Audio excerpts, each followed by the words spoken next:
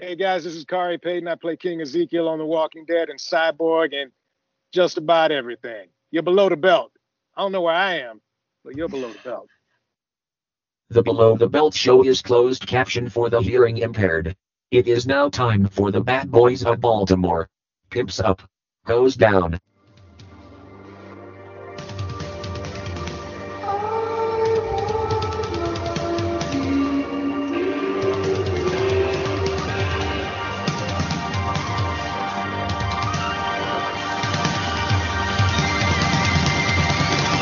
Live one here. Don't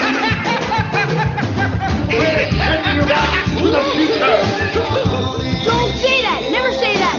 Goonies never say die! Wax on, wax off. They're here.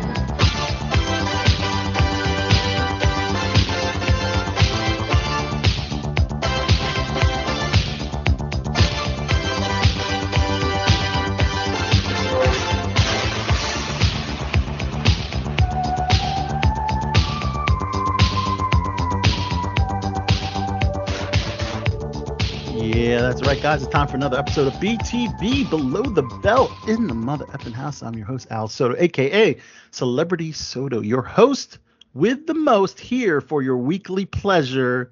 Yes, that's right. That's right, guys. We do it each and every week, and tonight is no exception. Bringing it to you each and every week, the best in entertainment and commentary, and of course, our amazing sense of humor. Let's go ahead and introduce. That's debatable. Oh, snap, yo. Let's go ahead and introduce the panel, starting with, that's right, he is the king of the 80s, the demotivational speaker, the one and only Chachi McFly. Hey, it feels to be back. Yeah, man. Feels good to be back, man. I didn't say good. I said it feels to be back. Well, of course, everybody knows who Chachi McFly, the king of the 80s, is, if you're a Below the Belt show listener. But we are introducing a first-time guest co-host tonight. Wow. First time on BTB. Virgin. That's right. He is affectionately known as James Gaines. He might be the man crush of one Mike the General Zod. But nonetheless. Is he really? That's one of General Zod's. Kyle. He's the one and only James Malone, my good buddy James Malone. First time on BTB. What's up, guys? It's good to be here. Al Chachi. Yeah, I've heard so much about this show, and now I'm finally here. It's kind of surreal. Yeah, man. We're so glad to have you on, man. Yeah, especially have a crush on you. Oh. Wait, who is this guy? General Zod met you Halloween night. Oh, you don't even remember? That's going to break his heart. He's our co-host. He's one of our co-hosts. He claims to be very secure in his manhood, but I have a sneaky suspicion he could be bi. I don't know. But there's anything wrong with that. I don't know all that, but yeah. No. I'm just joking, Zod. We know you're 99% straight, I guess. His wife would be very upset. I know. He's very happily married. We're just teasing General Zod. We're teasing with you. James Gaines is an actor in the DMV area. He's also a realtor extraordinaire. And one more accolade, James, right? Podcaster. You're just your own podcast, right? I've newly been introduced into the podcast game. I feel like you've been the one to inspire me, Al. So oh my God, that means a lot to me. It really does. Tell us about your podcast, please. So it's called the Sleepy Games Podcast.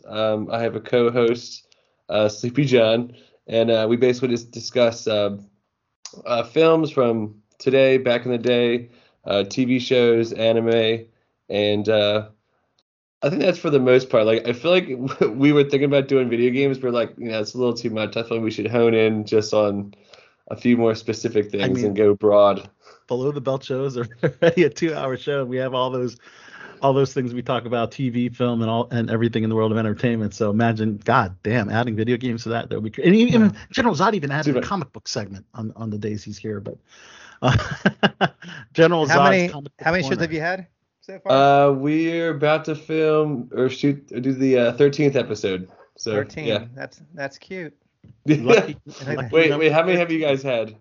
We've had On 800 this episodes. platform, 800 and some. So you'll be better like Whoa. us if you ever make it that far. we We were starting the the show surface. before podcasting was podcast. Right. Yeah. It was simply called internet radio. We just, with the explosion of a podcast, we've been so lucky to continue the show. But yeah, it's, We started the show before a lot of stuff. Yeah. Probably before your birth. We've been around way too long. It's one episode a week you do? One episode a week. Okay. Got it, man. Each and every week.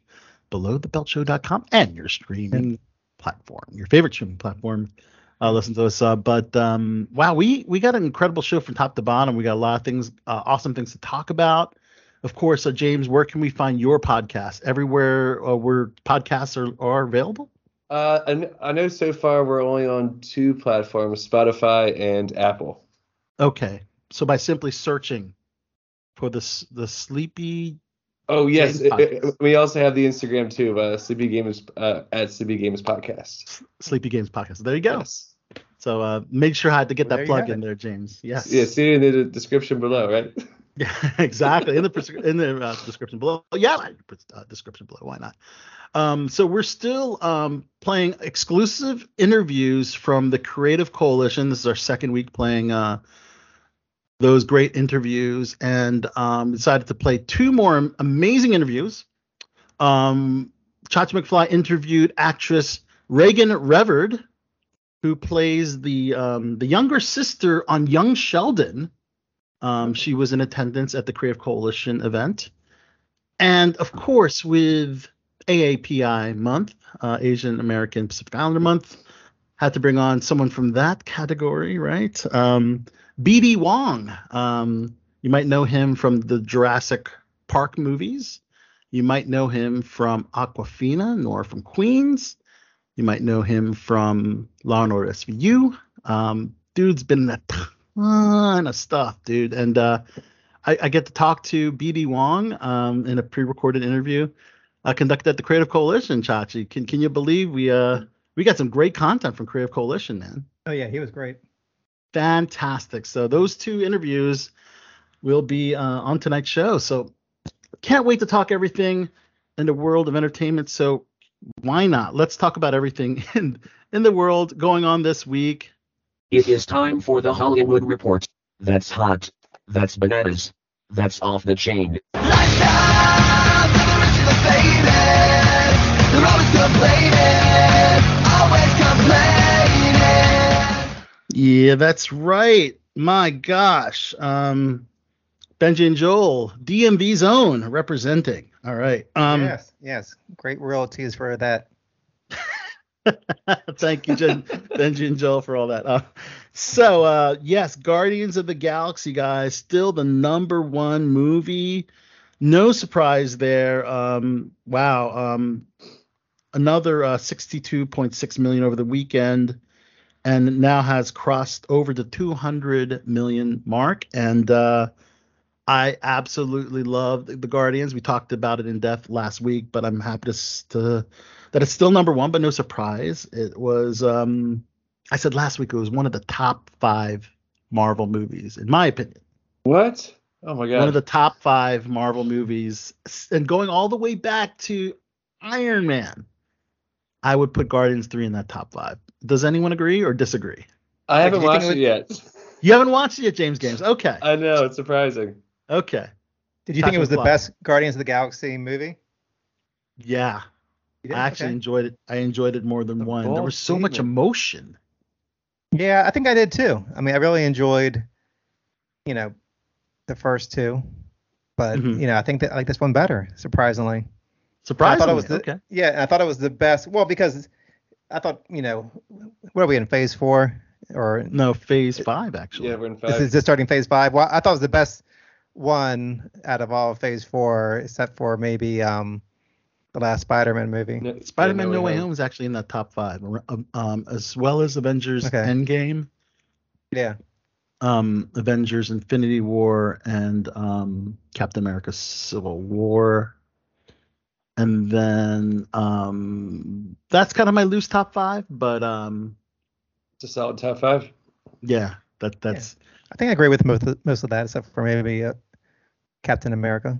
Yeah, I'll Captain probably put Winter Soldier ahead of Civil War. You would put Winter Soldier over. Okay, Yes. I just love Civil War because of the whole hero versus hero aspect. It was very different. I love the spy espionage aspect of Winter Soldier. Okay, that's completely fair. But there's another new Marvel movie in the Captain America world, and that's Captain America: New World Order, and that's going to be dropping, I believe, next year. Man, so that's they actually revealed some behind the scenes photos from set, and pretty amazing. They actually slightly changed the Captain America suit, so Sam no longer has that cowl.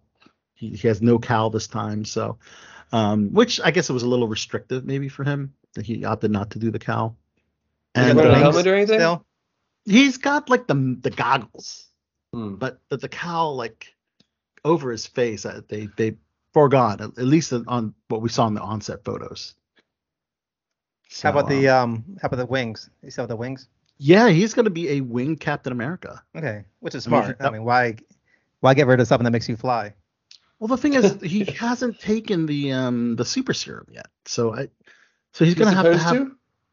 Well, that's the thing that the original Captain America had. You know, Steve Rogers. He had that super strength and invincibility, and and all that stuff. Whereas Sam Wilson relied on the wings. Granted, he is an above average human as far as ability and strength and everything else. He was still not a superhuman. He just had those mechanical wings, So maybe they'll be doing something a little bit different for this next Captain America movie. But we have one of our favorites on BTB. I think she's ready to be introduced. Oh. The one and only, the adorable one, Allie Dash. Are you with us, Allie? Oh, okay. Allie's got an audio issue. So it looks like she's gonna. She's not in her closet either. She's not in the closet either. She's usually Allie's usually in her amazing sound booth. And she's gone. She does the and then she's gone. So yes, that's why it's not working, because she's out of the closet this time. There you go. That might be it. Yeah. Number 2, the Super Mario Brothers movie grossed another $12.6 million, and as you know, it's $1.2 billion globally. Super Mario Brothers. Wow, no one expected that. That's crazy. Unbelievable. I just watched it today. You finally watched it today? Okay, what are your thoughts? What do you think? I thought it was cute. It went by really fast. Like, I feel like they rushed a lot of things in the movie. Where like they got from point A to point B like that, and I was like, oh, we're already towards the end, and they wrapped everything up nicely. But I guess like a lot of the humor and everything, it was it was cutesy and kid friendly, but of course kid there friendly was some with some humor that actually adults can appreciate. Yes. Yeah. So I was pleasant. I finally got to see it and was pleasantly surprised at how entertained I was. I was curious to see which way it went, more towards kids or towards everybody. And I really feel that the film was made for everyone, because there's a lot of older adults that love Super Mario Brothers as a kid, and they're gonna have to appreciate. And of course, Mario has stood the test of time and has been on many game platforms, so many generations have appreciated Mario Brothers for so many years. So I think that was a good job, and they didn't do any character swapping, ethnicity swapping with the characters. No. They stayed true to the the characters that we enjoyed, playing, Yeah, I was surprised by how much I liked the voice acting, because I know that was like a big criticism when everyone got cast, especially Chris Pratt. But I thought Chris Pratt did great. Like, it kind of. Yeah, I mean, a lot of people are like, "Oh, he's not Italian," but big deal. He still did a good job. And in fact, he is in the number 1 and number 2 movie, Chris Pratt. Yeah. Guardians of the Galaxy 3 and Super Mario. Crazy. Yeah, it's true. Disney's so confused right now. They're like, how did that make $1 billion when they didn't make the plumbers gay lovers of color, like how we would have. It's so weird. Like how'd they do that? Like, They didn't do it this time, Chachi. they would have totally made. You think it would have been better? You would have liked the story better? Oh yeah, it would have been way better. Like, it would. So the number 3, 4, and 5 film, respectively, is the Book Club, the next chapter, which really only got 6.5 million. It was third place, but still only 6.5 million. Was there a first chapter? There was. Apparently, it did a lot better in the box office too. That's right. The first one. I never heard of either. It's not actors you're clamoring for, Chachi. It's Candice Bergen, Jane Fonda, Diane Keaton, and Mary Steenburgen. So these are not all my favorite women. So if it was Margot Robbie, Ana de Armas, Anya Taylor-Joy, and Lily Collins, then Soto would be at the I'd be there watching it as soon as it came out. But no, yeah, you don't care if they're reading books or whatever. You don't care. You still watch it. It doesn't matter. I don't even care if they read. They don't even have to have the ability to read. But I'm joking. That's the number 3 movie. Evil Dead Rise, number 4. Did you see that one? I have not. Chachi, you seen Evil Dead Rise? I have not yet. No. You have not yet. Okay. And the number 5 movie I'm curious if Chachi has seen. Are You There, God? It's Me, Margaret. Yes. No, I haven't. No, you have not seen that one. Okay. Based on the Judy Blume book. And it's interesting to note that Robert Rodriguez's film starring Ben Affleck called The Hypnotic did not break the top 5. Only made 2.4 million. So that was quite the bomb at the box office. Wow. I never even heard of this movie until I heard about it on the box office. I think because they didn't even there was no marketing. make the time to market the film. Yeah. Very, very poor marketing. That's the thing. That's what the spending on marketing is essential because people have not heard of this film. And apparently it cost $65 million to make. And they only made 2.4 million opening weekend? It's a head scratcher, huh? That's horrible. That is god awful. So I don't know how they're going to come back from that. But I thought that was cool that Ben Affleck and J-Lo came out with new movies at the same time. Oh yeah, maybe because she had the movie on Netflix. J-Lo had the number 1 movie on Netflix, so they maybe maybe everybody of the Bennifer fan club stayed home and watched their film and didn't go out to see Ben Affleck's film. But he is an Air, and Air was a well-rated film and did well. Air was great. Yeah, I loved Air. Loved it. Yeah, it was so good. Okay.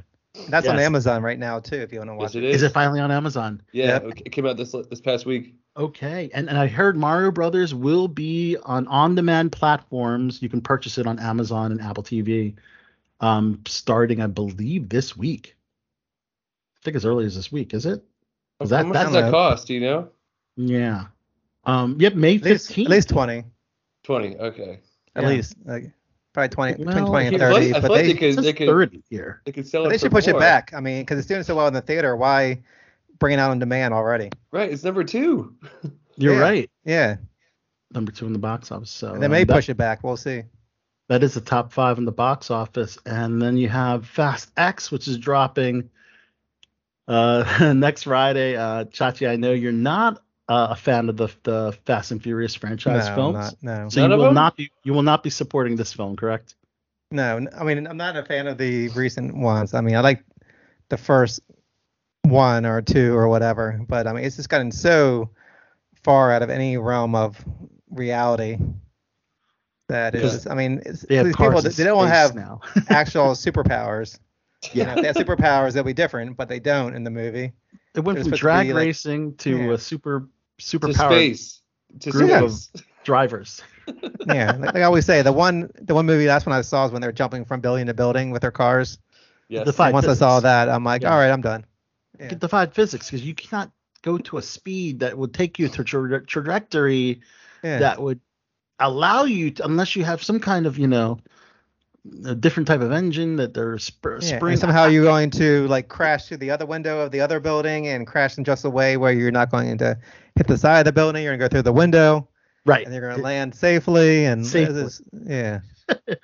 Yeah, it's a. I'm hoping the whole thing ends where he just gets like T-boned by like a tractor trailer or whatever and Oh, just dies come that on. way. Just something, you know what I mean? No, I'm talking about the end of the whole series. It's got I to can end definitely somehow, see right? Dom dying in the Oh end. my god. Yeah, but I want him to die like a real simple way that like normal people die, like in car accidents, not like some kind of, because that way he got through all this crazy shit, jumping through buildings and stuff, and jumping his cars out of helicopters and planes, Right. and then he just dies like he'll like hit like a telephone pole or whatever and die Oh just my driving God. down the road on like a Sunday afternoon or something.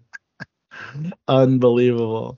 Is this the Fast and the Furious movies? Yes. Yeah. Right. Oh, Can we it's so introduce? sad because that's Is it how how Paul Walker died? died. Yeah. That's exactly how Paul Walker died. We have Wait, to how'd he die? introduce What her do you- now. We have to introduce you because we are the new voice. That's Yes. right.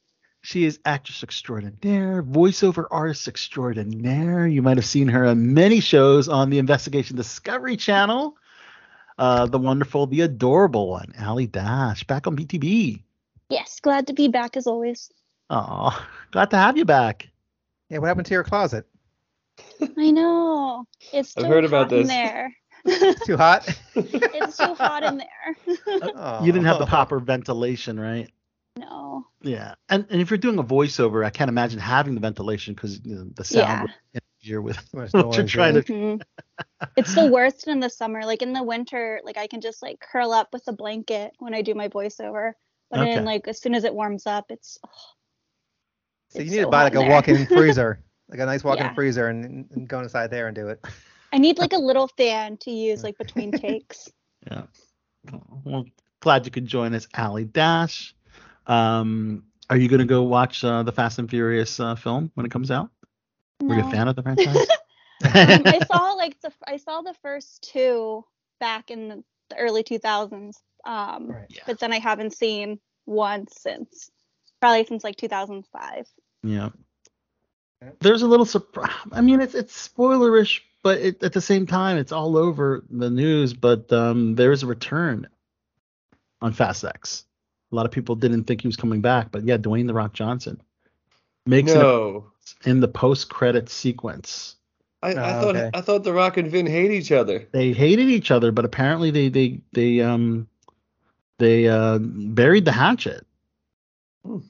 You know, apparently The Rock told Vin Diesel, I told Vin directly I would not be returning. I was, firm yet cordial with my words, and said that I'll always be supportive of the cast and always root for the franchise to be successful, but there was no chance I would return. So this is kind of like, I don't know if he was trying to rib us, and then, or did he just have a change of heart and decide to shoot the credit scenes? Well, like Vin Diesel, Vin Diesel said, family is family.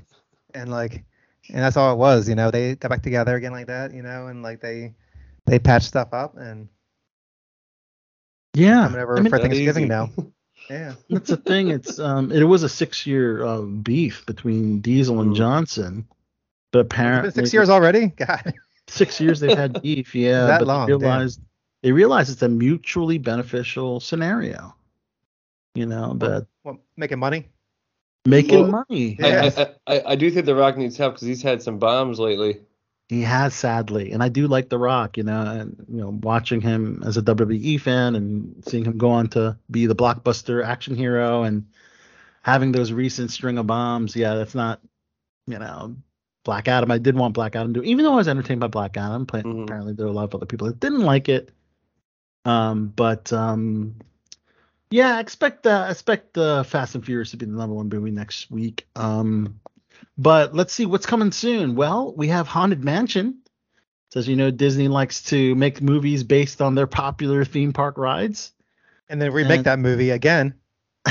Yeah, wasn't that an Eddie Murphy movie? It was, yeah. Yeah, it was I remember seeing that in theaters. Yes. Oh, so they're making sorry. Yep, and this will be dropping on July 28th. The trailer was really good, I have to admit. Danny DeVito's in it, Owen Wilson's in it, Rosario Dawson, and even Tiffany Haddish, who was amid some controversy, she's in it as well.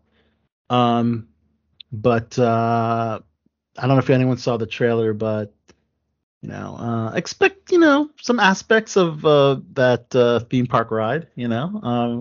Had that appeal to it, you know? Is it a remake of the Eddie Murphy one, or is it like a completely, or is That's a it like a continuation in the same world? I think it is in the same world, not necessarily a remake of the Eddie Murphy one in 2003. That's right, for what I'm reading here.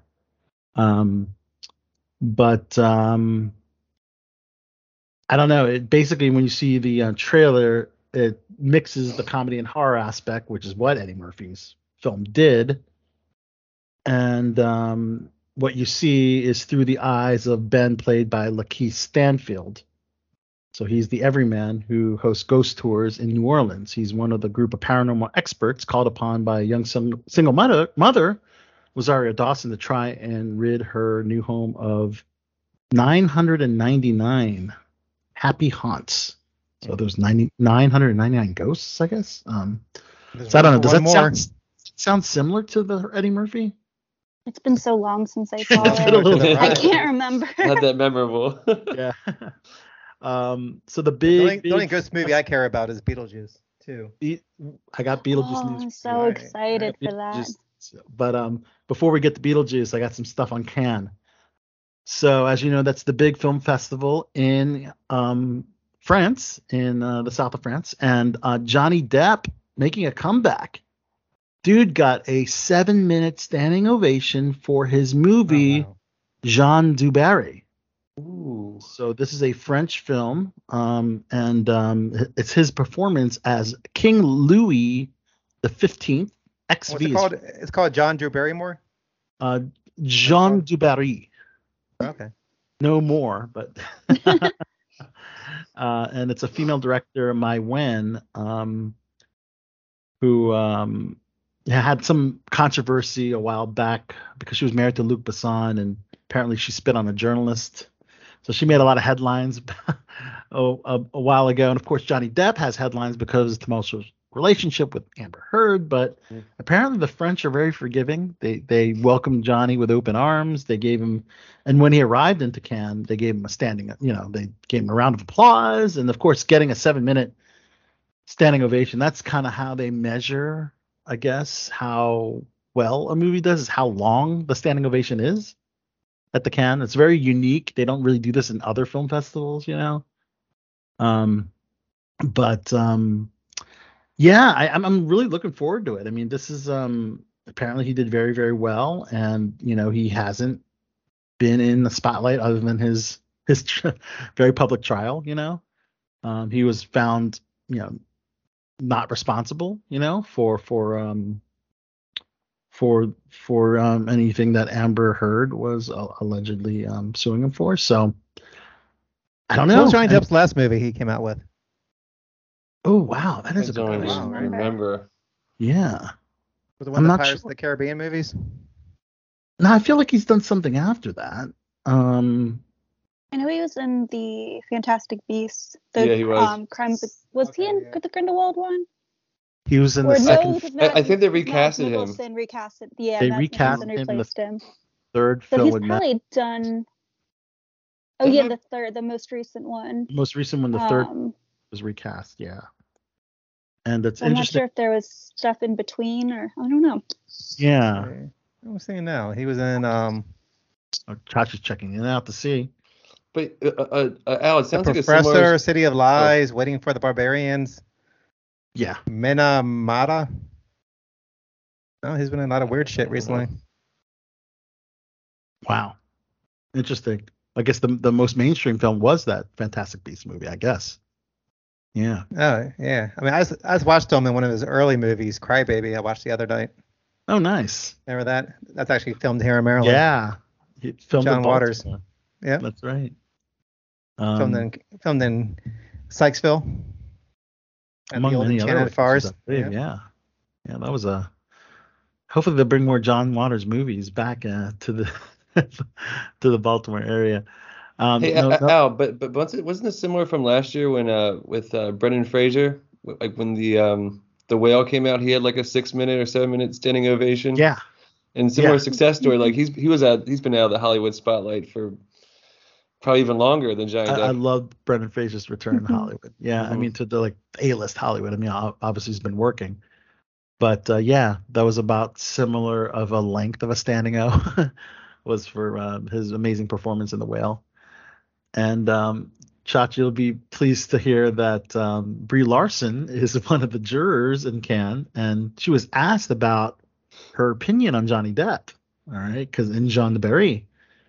And Brie said, "You're asking me that? I'm sorry, I don't understand the correlation or why me specifically." And then you'll see, I guess, if I will see it. And I don't know how I'll feel about it if I do. Wow. Interesting. I don't know how I'll feel about it. As you know, she's been very vocal with her social justice stance. In many different ways, I guess. Yeah, I mean, imagine your Johnny Depp as his whole career, and all the great movies he's done in the past, and you get Brie Larson trying to, too afraid to take a stand for you. Like imagine that. After you were like, found basically not guilty. Yeah. She's like, oh, I don't know. I don't. Yeah, I mean, he's a man, and I don't know. Like he's accused of bad stuff, even though he's found not guilty. But still, might have been some kind of truth somewhere in there. Exactly. I mean, even though Amber Heard like admitted on video that she beat him, but that's okay though. But yeah, she did. I do hate because their relationship was just so toxic, and I hate the double standard because I feel like she should also, like, I feel like women can also be abusers. And I feel like her career's been affected as well, Allie. So yeah. I don't think she's going to be doing the. But no, I the heard interview she's back in for Aquaman. Oh, has her stuff been cut from Aquaman? She hasn't been cut, but I don't think she's going to be on that press junket. Well, he lost a lot of stuff, when he was accused. Yeah. And she admitted to doing stuff, and she's still in the movie. So. Mm-hmm. I still can't believe Ezra Miller is still like, if we're gonna talk like what? He's not doing any press stuff. I don't understand. That's the thing. Yeah, he's another example, James. Yeah, exactly how Amber is. He probably won't be included in the press tour. But if the film does extremely well, which it could, it's very possible he could be forgiven and brought back. I don't know. I don't think so. You don't think so? Yeah, I think it's too far gone now. Yeah. Yeah. I mean, I think that the whole thing was already filmed and ready to go. Yeah. Start acting all crazy and shit, but that is so crazy. I think if it would have happened before that, they would have cut him, but like, they had too much banking on this. They already filmed the whole thing. You can't really reshoot it all again, especially these type of movies. Was it that girl that they like completely fucked over? It is candid. Yeah, but this like but this movie they're setting up the rest of the whole like universe, and resetting a whole bunch of stuff, through this movie. They are through the whole Flashpoint or whatever it is. So that's right, Flashpoint. They kind of had to go with this one. Yeah. Well, I guess I'll segue. I was going to go into more Cannes stuff, but I guess I would segue to the DC stuff and go back. Well, we'll stick to Cannes and go back, and we'll circle back to DC. Yeah. So what else is happening in Cannes? So Cannes is also about the Cannes market, which is about films getting shot to distributors. These could be in pre-production or post-production. So they're basically trying to get a distributor. So these are some of the films that are probably going to get picked up somehow, but not attached. And one of them is Jean de Barry. Doesn't have a distributor yet. Some other films include Black Flies with Sean Penn, Ty Sheridan, Catherine Waterston, and Mike Tyson. Wow, interesting. Tyson? Mike Tyson's in this film. It's crazy. Yeah. So apparently Penn and Sheridan have a chemistry as a disgruntled mentor and mentee in this edge-of-your-seat thriller. Taking audiences in the often intense reality for paramedics in the New York City. That film is one of them. We also have a film called Firebrand with Alicia Vikander and Jude Law, a period piece film about Henry VIII. So I guess this is kind of in a similar vein as Johnny Depp's film, Jean de Barry. Interestingly enough. We also have May December with Natalie Portman, Julianne Moore, and Charles Melton. The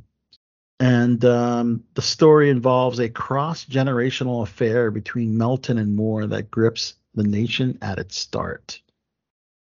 So look out for that one. And you got to admit, Dave Bautista has come a long way since WWE. A lot of people have said Dave is the better actor than Dwayne the Rock Definitely Johnson, is. because he's taking on roles that are in the can market. And let's face it, Dave Bautista is not in any films that are in Cannes, so he's actually doing these really dramatic roles, instead of those typical, I mean, take it, Knock at the Cabin, for instance. I mean, that's just a very different type of role for him. And this particular role for Batista is that he's a South Beach bouncer who finds himself on the brink of redemption in hopes of reuniting with his family. And then a drug-filled safe is stolen from the club where he works, and he's blackmailed into finding it before the Miami PD Narcotics Bureau comes to retrieve it. Wow. Sounds like a lot in that one.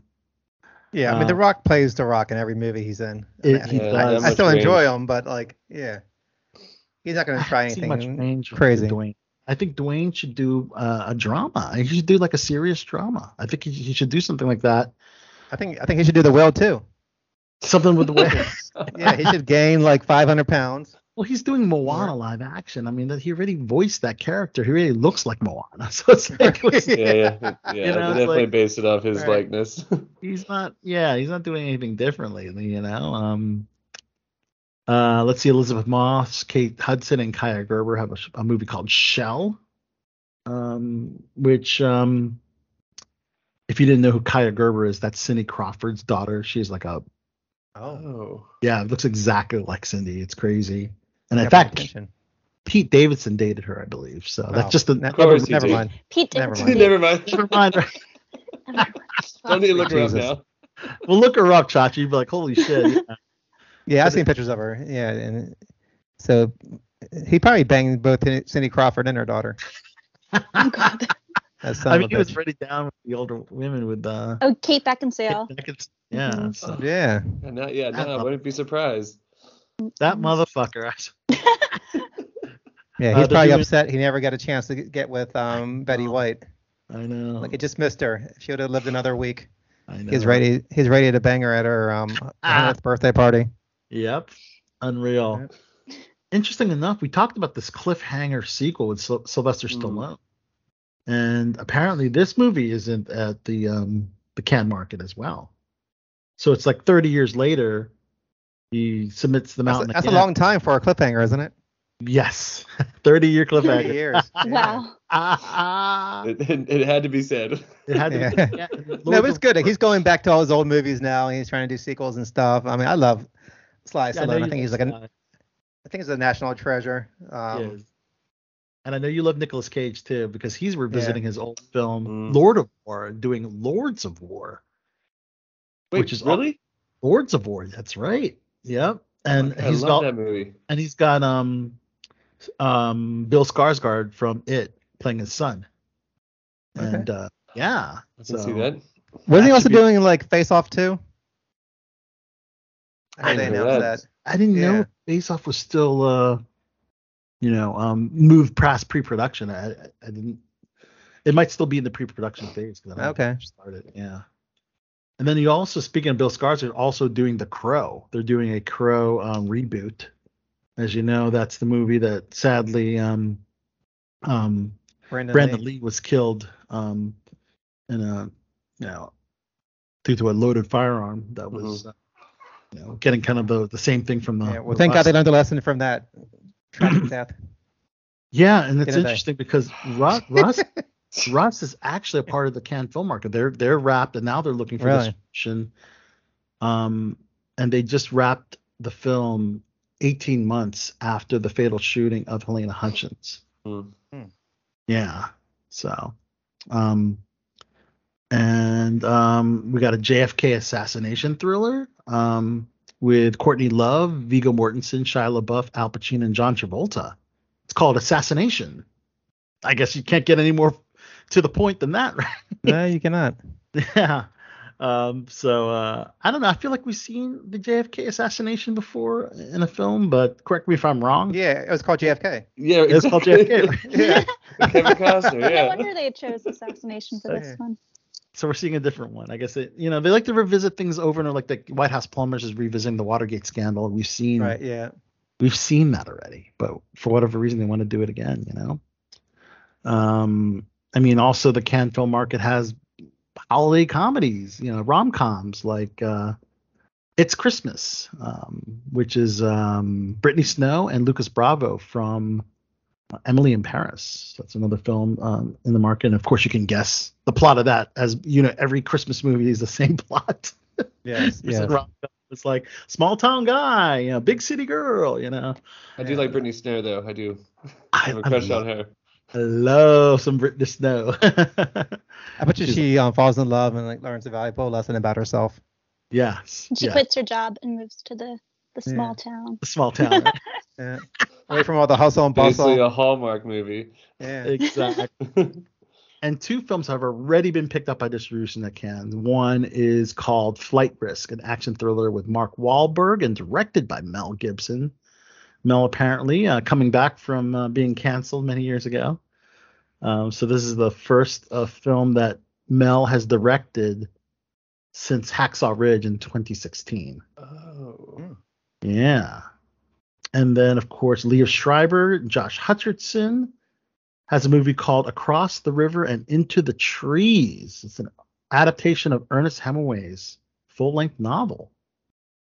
So if you're an Ernest Hemingway fan, you might be pleased to see that one. So that's already been picked up by Bleecker Street. So that's pretty much some of the highlights from the Cannes Film Festival. I'm sure more will come as Cannes takes place, I believe, another week from now. But I did have some DC news. And that's Superman Legacy. Oh, man. So they actually have a short list of actors for both Lois Lane and Superman himself. So I'm curious who you all like as far as who was on the short list so far. Maybe they'll pick somebody else completely not on this list. But anyways, we have Nicholas Hoult. We have Jacob Elordi, who you might know from Euphoria.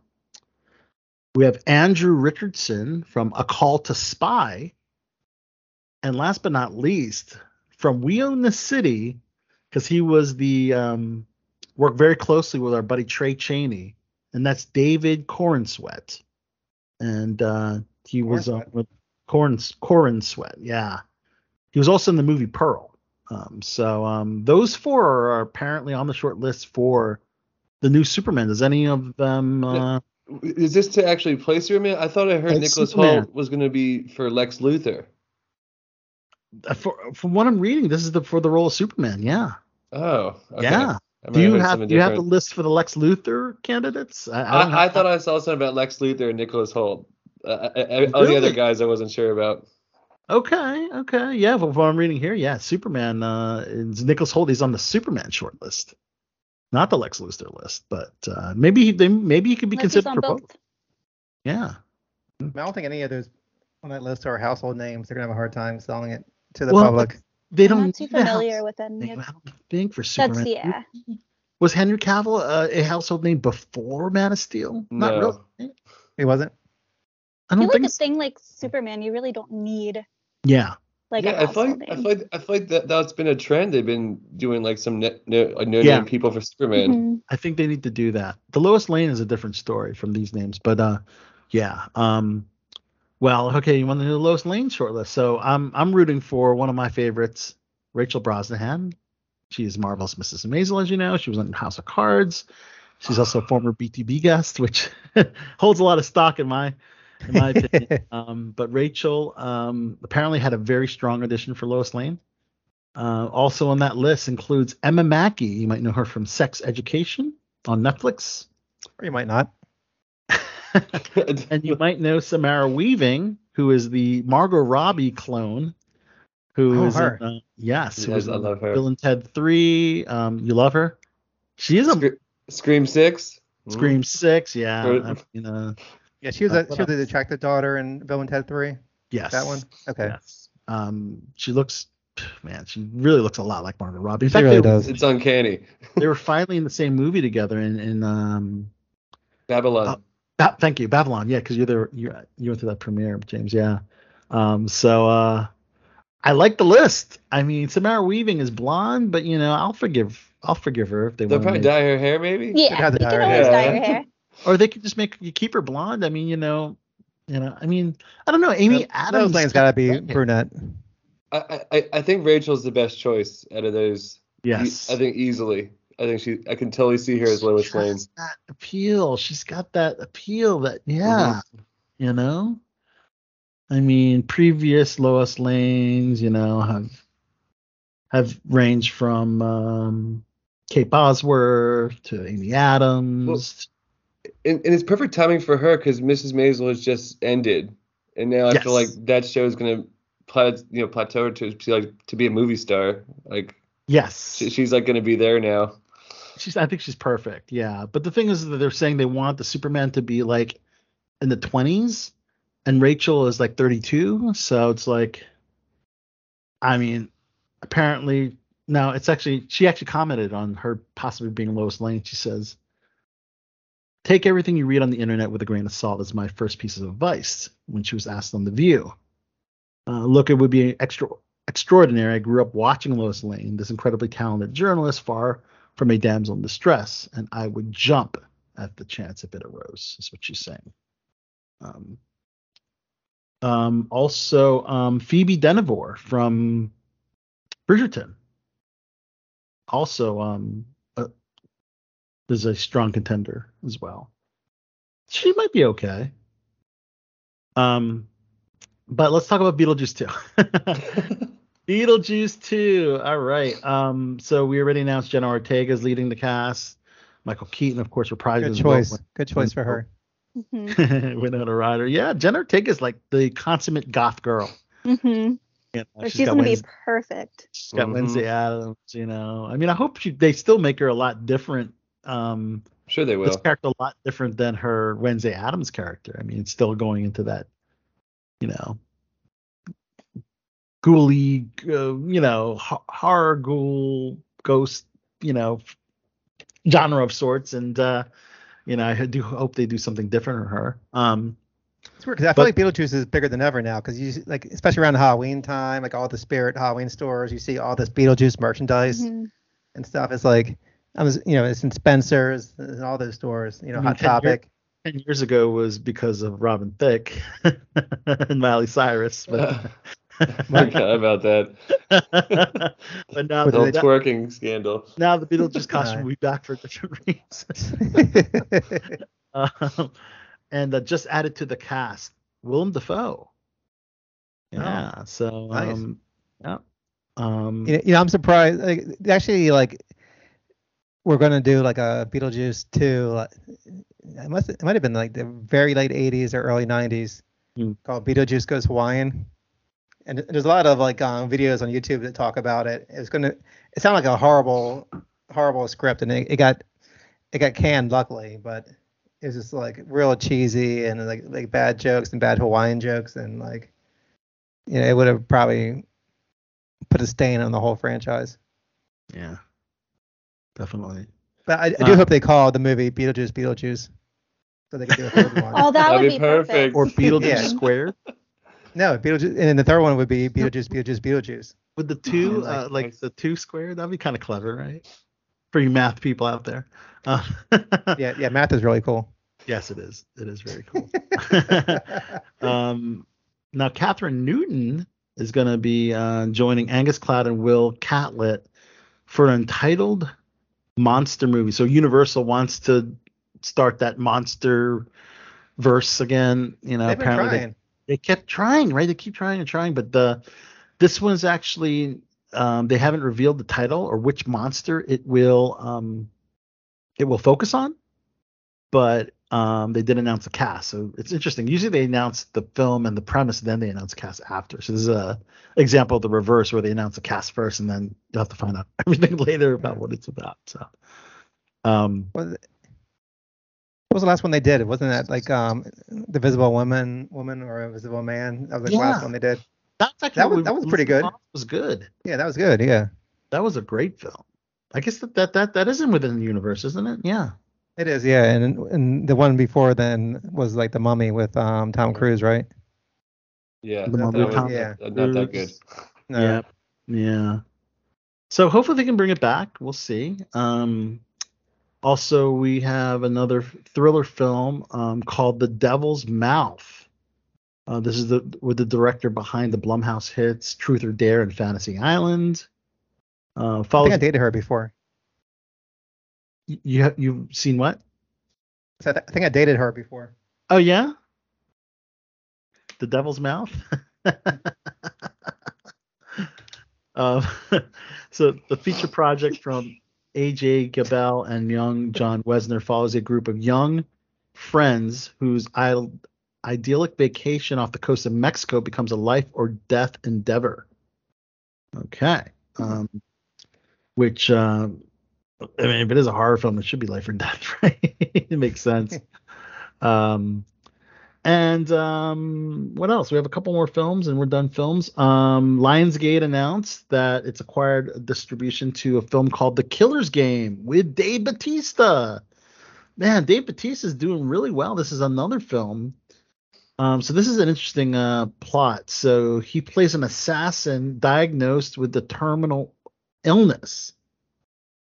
And he doesn't want to suffer a slow and painful death, so he orders a hit on himself. Now the twist is that he was misdiagnosed and he's completely healthy.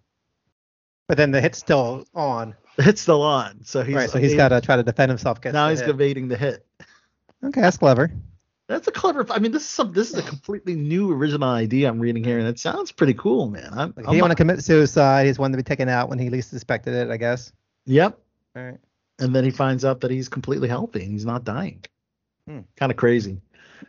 I mean, that's kind of a big reveal. It's a spoiler. You think if they didn't want you to know that, they wouldn't have revealed that in the synopsis of the film, you know? But they had to tell you, otherwise, like if he wanted to die, he would just be walking around, you know, and would have got killed, and that would have been it. Yeah, by a hitman. You got to make room for a sequel.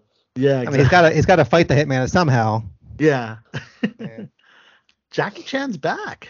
He's actually in a new film. The sequel is film The Myth. And this one's called A Legend. So you got the myth and the legend, I guess. This film is now The Man, the myth, the legend, right? Yeah.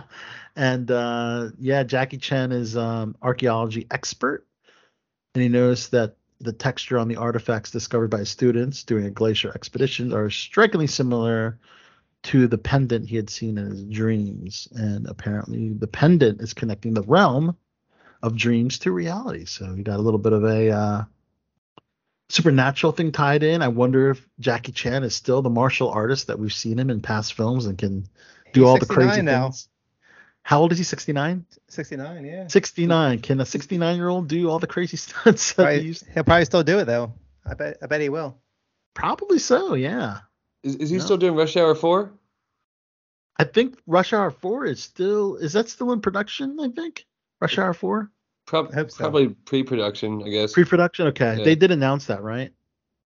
I think I thought Chris Tucker was hilarious in the movie Air. Oh, he's so good. Like, it was great to see him back again, and he can say, I mean, he could read the phone book, and I would crack up at him. That is great to see Chris back. I don't know why he took as long as he did. A big hiatus, you know? No. I mean, I wish he would have did that the Final Friday movie. Yeah, especially while like a lot of those people in the cast were still alive.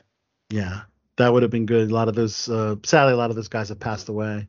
Yeah, I mean, dude. I would like to see like Ice Cube and his son. His son is he's the man. He's all over the place, you know. He's like a dead ringer, isn't he? He was just in Cocaine Bear, you know. Yeah, but he's a dead ringer for his father. Yeah, he does. He looks exactly like his dad. Big, same size too. Yeah. Yeah. And then one of my favorites is Florence Pugh. Her and Andrew Garfield are doing a romantic drama called We Live in Time. And it's scripted by playwright and screenwriter Nick Payne. And Benedict Cumberbatch, Doctor Strange, is executive producer. Wow. Okay. Yeah. So it's an immersive love story. The plot details are on the wraps. Yeah. How, like, if you're Ice Cube's son, like, how do you rebel? I mean, your father's Ice Cube, you know, like one like gangster rapper, you know, hardcore, all this shit he did, and like how do you rebel when you're a kid, you know? I don't. listen to country music or something. Like, what do you do? Call himself Little Cube. I don't know. Yeah. Something. Yeah. If you missed Avatar in the theaters, it will be dropping on both HBO Max and Disney Plus. Can you believe both streaming platforms earn the rights for Avatar the Wow, way how they they want? strike that deal? I don't I know hope you don't how have they did that.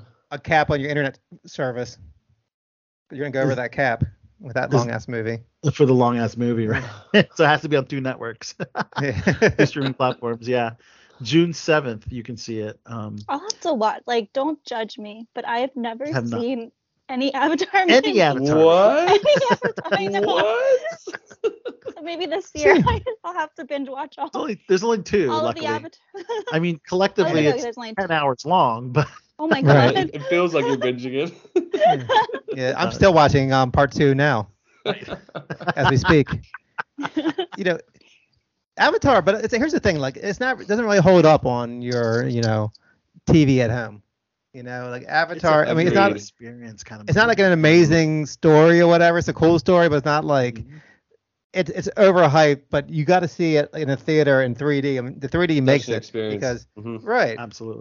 Absolutely agree with that, man. It's just I don't know how it's going to translate unless you're one of those folks that has the whole VR. I have a VR, or my son has a VR headset. I wonder how it would be if I watched it on that. Wow. That'd be That would be amazing, cool. actually. Yeah. Yeah, but I mean the 3D that it has is way better than most of the other 3D movies out there. Which true. the other I'll ones have is to kind of watch- like it's kind of like depth, like in the screen, but what the Avatar Right. comes out at you. So like you're like immersed into Yeah, the you movie. feel like you're there. You do. And I will Exactly. definitely have to watch it using my son's headset. Yeah, okay, There you yeah. go. Let me know It's what you probably think. it's probably still in the theater though. If you want to go see it in 3D, you can. It's probably still time, I bet.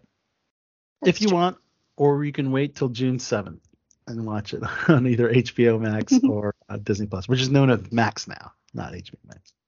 Yeah. We do have release dates for the upcoming Loki and Echo series on Disney Plus. Loki will debut on October 6th, and then roughly a month later, Disney's doing something completely different. They're dropping all episodes of Echo at once on November 29th. What is Echo? Echo is, I guess, a spinoff of the Hawkeye movie with Alaka Cox, who was the Native American paraplegic actress. She's also deaf, so she's got all those check marks of diversity and inclusion. So Disney's making a series based on her? She's making a series, yeah. So she checks off the Native American, the deaf community, and the paraplegic community. So all three. Woman. And woman. Is she left-handed? She might be even left-handed. I don't know. She's left-handed first. Like that's important.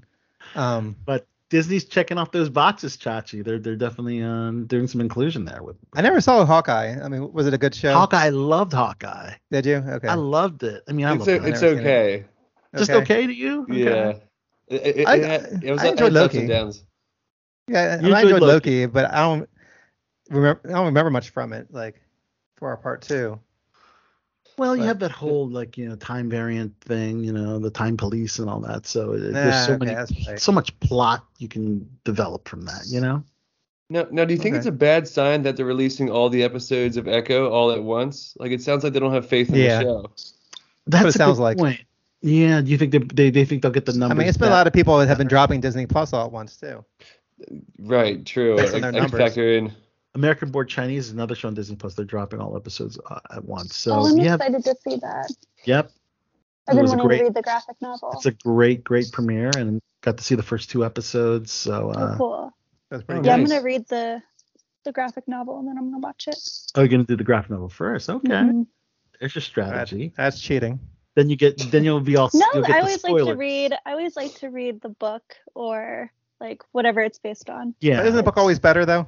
Yes, except okay. in very No, there's a not couple- always. Not all. Yeah, Most there's of the a time. couple things where the like for instance, I actually just read Good Omens this year, and I liked the book, but I actually liked the show more. Okay. But in most cases the book is better, but not all. I feel like it's apples and oranges with books to media, but I don't know. Maybe I'm the minority. You can fit so much more in a book, like so Ooh. much more depth. And then I'm like, and then I'll start nitpicking, like, oh, they changed that. They can deviate. One thing I but- wouldn't. Yeah, I mean, there's so many great stories that if Hunger you read the Games book, was amazing. Like that's like been the best. One of my like favorite franchises. Like they did amazing at But putting it into the big screen. don't you get spoiled by reading some of the twists and the plot twists in the No, book? because I'm more like, I actually like reading more than watching. Okay. So Yeah. for me, like, I'd rather like find out like in the book, and have those like, because there's so much Okay. more like depth in the book and stuff. Like so much like in between the agree. lines that you don't, You that you agree, wouldn't Chachi? know when Someone who doesn't. watching. I don't think Yeah, you're yeah. looking- Well, before I watch any Bibliophile. Pornhub video, I always read like the books first, based on the scenes, and like just try to get into the characters, because they really do flesh out the characters a lot more. Flesh out. In Well, those that books. makes me Yeah. think of the SNL spot with Emma Stone. Which one is that? Which The one's one that? where she's like, what's it called? She's like an extra in a porno, and she's like really wanting to get into character, and like they're like, you're just there to like walk in on your husband, and she's like, no, she's like really like digging deep. Oh, nephew, like she has this whole backstory. I was like on hearing SNL. Allie Dash saying porno. Oh, stop. Like, Because God, she's so that's been my whole life. Like, right, because she's so sweet and growing up, innocent. You're like I'm in my 30s and still like, oh my God, you said fuck. When you're on Below the Belt show, you throw it out very liberally, Allie. I love. I cuss a lot. Yeah, that's what I'm saying. I love hearing it here. Say blowjob, Allie. Oh, don't. Job. Okay, there you go. See, don't say don't. I like this show. Yeah. You're crazy, James. It's Below the Belt show. Wow. All right. So, Allie, I know you're happy about David Tennant, but before I get to the Doctor Oh my Who, God, I'm so excited. Disney Plus has revealed the cast who joins a new show called Rivals. It's based on Jilly Cooper's steamy novel called Rivals. And it's Aidan Turner, Danny Dyer, Alex Hassell, and David Tennant. And I'm curious if you're going to be watching Rivals first, or you're going to go straight to BBC and watch Doctor Who. 100% Doctor Who. Okay, that's what I thought. I haven't watched Doctor Who in like, I didn't watch last season or the season before that, and like I am so excited. Like so excited because What did you think of the trailer? oh, Bring it back it's to your favorites. amazing. And there was a trailer that was released a couple months ago too. But Donna is like one of my hands down favorite companions, and like her story ended so sadly because she lost all her memories. And like I loved her and David Tennant together. Like they were fantastic. And so That's Catherine I'm Tate, like, right? yes. Catherine Tate. And Yeah. so I am so excited. Oh, good. I'm glad somebody's excited. I'm joking. I never got into Doctor Who. I'm sorry. I'm a huge nerd. So. No, I think you're one like fandom that you skipped. That's one fandom that I skipped. Yeah, that and Star Trek. Yeah. I feel like one Never day saw Star Trek. I wanted to get into some Star Trek stuff eventually. But it's been so You're long too since far I've been behind. excited for Doctor Who. Nice. It kind of like went downhill and Did it? but in the showrunner Chris Chibnall, like his writing just it wasn't very good. Well, but Russell what T kind of Davies scab writers too put on is now, back. the writer's strike, so hopefully Doctor Who peaked on public television when it had like a $20 budget per episode, and like I just You think remember it like peaked? being a kid. What? You think it peaked on MPT? Yeah. Really? I just remember as a Never kid like, watched watching the those. old I actually have never watched the old Doctor Who episodes. I'll have to It's watch funny. them. Yeah, it's funny. It's so low budget. It's just funny watching it.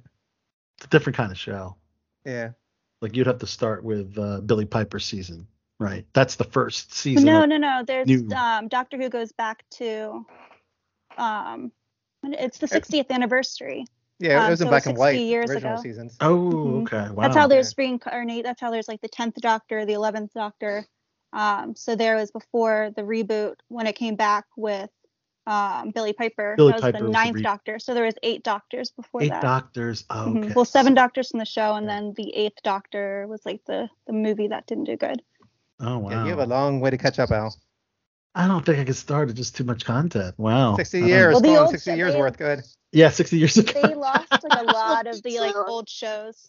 I don't Like you think can't see Oh, a they lot did? of the because it was like back when they would like record over tapes and stuff like that. So there's a lot of like lost episodes and stuff. Because it wasn't really like a thing for like reruns back then. No. I know they lost like a lot of the Honeymooners episodes. Like the idea of them just like taping over episodes of things back then. I know. Like, oh. Trying to save a few bucks. Trying to save, yeah. Only have one thing on HBO, which is now Max. Sydney Sweeney doing a different type of role. She's not doing the sexy role that we're used to seeing in Euphoria and The Voyeurs, and I mean, she's got an amazing rack, but nonetheless, she's quite the beauty. Anyways, she's got a drama on HBO called Reality, and this is an actual person named Reality Winner. That's the actual person's name. It's crazy. Pleaded guilty from her 2017 arrest for leaking a U.S. intelligence report that detailed Russian interference in the 2016 election. That was Trump's election. And apparently this is going to drop on HBO Max on May 29th after premiering at the Berlin Film Festival. And after looking at the trailer, I'm like, wow, Sydney Sweeney is definitely going for a different type of role than I'm used to seeing, because I can't get her scenes in Euphoria out of my mind. So yeah, her rack is nice. You're looking at it. Yeah, you gotta check out. Okay, she was in White Lotus. Okay, I saw. Yeah, she's good in that. Yes. Which I don't think she did nudity in White Lotus, did she? I don't remember it. I don't remember actually. Yeah, but she's known for showing off her rack, and I think she's finally she wants to do more serious stuff now. And James, you mentioned Jennifer Lopez. Yes, the number one movie on Netflix right now. It's called The Mother. 83.7 million hours viewed during the May 8th to 14th viewing window. So congrats to J-Lo on that accomplishment. And of course, Queen Charlotte continues its reign, number one on the Netflix charts, followed by Firefly Lane and season 2 of Sweet Tooth, are the top TV shows on Netflix. I haven't gotten into either Firefly Lane or... No, it's been kind of slow for Netflix recently. Netflix needs a hit, man. I mean, I really like Beef. I thought Beef was great. Beef was good. Beef was. I didn't see Beef. Oh, I still need to watch that, and then I need to watch. I want to check out Lockwood and Co. But then they canceled it. They keep canceling all their shows. Yeah. I mean, two of their biggest shows, they're coming to an end, like Cobra Kai and Stranger Things. Yes. Yeah, Stranger Things will be last season. Yeah. Now they're on hiatus because of the writer's strike. That's their baby. Mm-hmm. I do have a list of the shows affected by the writer's strike, and I believe Cobra Kai is on that list, Chachi. It is. Both that and Stranger Things are on that list. That's right, both of those, and those are two of your favorite shows from Netflix. Yeah, right. I forgot Cobra Kai was the last season as well. That just made me sad. Oh yeah. Love that. But they're supposed to be doing some kind of spin-offs or whatever from it. It's not going to be the end. Yeah. And there's so many great characters. But it's the last writer's strike, that was the cause of like Heroes' downfall, right? Yeah, it was absolutely right. That first season was amazing. That was great, right? And then awesome. Yeah. Well, if it's a short strike, then the only things that will be a long-term effects are the talk shows and Saturday Night Live. Right. I was just wondering. I was like, why hasn't SNL? Because I always watch their YouTube. Because that's the turn. But then I'm like, oh, duh. Yeah, the writers have quick turnaround on those shows, like the late night shows and Saturday Night Live. But that's the silver lining. That's the silver lining out of all this. The silver lining and talk shows. The silver lining is that you don't get those. Is that because you're not a fan? Right, that's the one. One good thing out of this. No, I wanted to see Pete Davidson host Saturday Night Live. He was just on there like last season. I used to give him a lot of heat because he got women, but now I'm like, I really thought his show was cool, and I went to the premiere, and I don't know. Check out Bupkis on Peacock, guys. I watched the first episode. Yeah, what'd you think? Well, it kind of reminds me of Dave on Hulu, just as an actor, Yeah. It's autobiographical. Well, I do love how Joe Pesci's his grandfather. Right? Yeah, it's just good to see Joe Pesci in anything. Yeah. So it's cool. I think it's pretty much a heightened version of himself, and yeah, I can't wait to see the rest of the episodes. I haven't seen them yet. We'll throw out one more, then we'll take a classic cut break. Also on Netflix, Masters of the Universe is getting an original voice from the 87 live-action film. Meg Foster, who voiced Evil Lynn. Oh, she was hot in that movie too. You remember that? Yeah. Yeah. Will assume a new role as Motherboard, an ancient sorceress of technology in the fight for the soul of Eternia. So she'll join the voice cast along with Chris Wood as He-Man, Melissa Benoist, who is Supergirl. She's going to be Teela. And Mark Hamill, Luke Skywalker himself, is Skeletor. And so this is totally different than the Kevin Smith project, right? You know what? Yeah, I think so. He did Masters of the Universe, yeah. This is called Masters of the Universe Revolution. Oh. Because didn't he kill He-Man off? I have I think he came back. I think it was broken into two parts, and He-Man came back. The second part, okay. But everybody was so pissed off from the first part, like people stopped watching it. People stopped watching it then, but they brought him back, yeah. And William Shatner is going to be a voice. Is going to have a voice role in this as well. Well, yeah. I just watched the original He-Man movie like a couple months ago, and it was real bad but enjoyable. Bad but enjoyable. You know what I mean? Yeah. Yeah. So this is not going to have any connection. Like He-Man came to like the Earth and was walking around and was in like Hollywood and stuff. Like. Huh. So this will have no association with the Kevin Smith series at all? Okay, I guess not. Wow. Interesting. Okay. And Amazon, they have this new thing called Amazon Freevee. So you can watch Freevee stuff on Amazon Prime, but you can also download the app if you don't have an Amazon account. It's getting really, really confusing, but this is all like free content that you can watch. And I got a root from my homegirl, Misha Barton, who in the OC was at the top of her game, and then she just became a drunk and had some addiction issues, and she dropped off the face of the earth. And then she's now in an Australian soap opera called Neighbours. So she's starting her comeback again.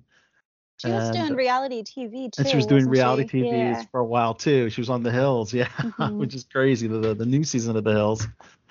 But I'm glad to see Misha Barton back in some kind of form in an acting role in this Australian soap Neighbours, which will be on Amazon Freevee. So there you go. Wait, is that a long-running show? I feel like Margot Robbie was on that show. Yes, you're right. Margot Robbie got her start on Neighbours. You're right. Oh my God. Oof. And that's one of my favorites. I think it's been around forever. Like it has been. Yeah, it started in 1985. Yeah. Wow. And her character will be American. She won't be faking an Australian accent. Yeah, 38 seasons, 8,903 episodes. Jesus. Ooh. Yeah. Oh God, like I used to watch Days of Our Lives, and that's I was trying to think that name. Yeah. Yep. My grandparents were like my age. Right. So when we get back from the classic cut, just a couple more TV things. And then we're going to talk about Martha Stewart being the oldest person to be featured on the Sports Illustrated swimsuit issue. And we also have some news on the writer's strike. And we're going to discuss our special topic is people's thoughts on AI and what it means for film and television. Is it a positive thing? Is it a negative thing? We'll discuss that when we get back. So let's go ahead and take a classic cut break. And of course, I had to switch the classic cut. I knew it was going to be Janet Jackson because Janet Jackson, of course, just had a show at the CFG Arena, formerly the First Mariner Arena, Baltimore Arena. Now it's always the Baltimore Arena. I don't care. It's always the Baltimore Arena. Name. And that's the worst name for an arena. You said a CFG. Like I can't remember it for the life of me. It's a horrible name for a bank, horrible name for an arena. Right. Yeah, I'm sick of these companies buying rights for the names for these stadiums and arenas, and then they constantly change them. Change the names, man. And they expect us to go along with it. All right. Well, here is the theme song. Well, now I'm pissed off. Come on. Where my dog's at? It is time for King Chachi's Classic Cuts. Holla at your boy. Chachi.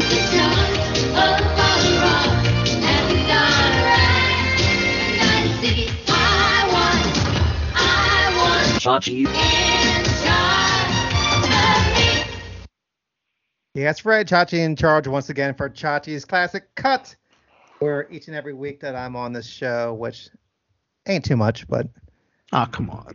because I'm spending all this time searching for these songs, digging into these dusty tape bins and pulling one out You were and just here 2 weeks ago, by the way. popping so in the cassette You're for still your here. listening pleasure. But this week is no exception because this song is from 1990. This is from Janet Jackson, who I just saw in concert over the weekend for the first time. And Awesome. yeah, definitely a legend. And she sang 40 songs, not 40 complete songs, but, touched on 40 songs throughout the night, which was great, doing all of her hits. And I always love when the artist, does all their hits because that's what I came there to see. I don't want all the new shit. You can play some new songs here and there, sprinkle them in, that's fine. But, I want to hear the classics, just like with Definitely. Janet Jackson. I never got to see Michael Jackson in concert, so it was nice seeing Yeah. his baby sister in concert. I'm jealous. I wish I would have been there. Yeah. So But today's a special day for her because today is her birthday, Janet Jackson, Yes. who turns 57 years old today. wow. And she does not look it at all, seeing This her in shit's concert. fantastic. Yeah, and she doesn't move like a 57-year-old at all. I wish I had her energy. But so many great songs that she played. It's hard to pick just one. So I wanted to pick something with a tie to Baltimore. Oh, And cool. if you all remember her music video for the song, this is from the song All Right. And the music video featured Cab Calloway, which was a old-time jazz singer, like a legend in jazz. He was actually grew up in Baltimore, lived in Druid Hill, and went to school in Baltimore, and got a start in Baltimore, and I believe it was a couple of years ago that they actually tore down his the row home where he lived. Some people were trying to save it, but I think at that point it was already condemned and was falling apart. So they didn't.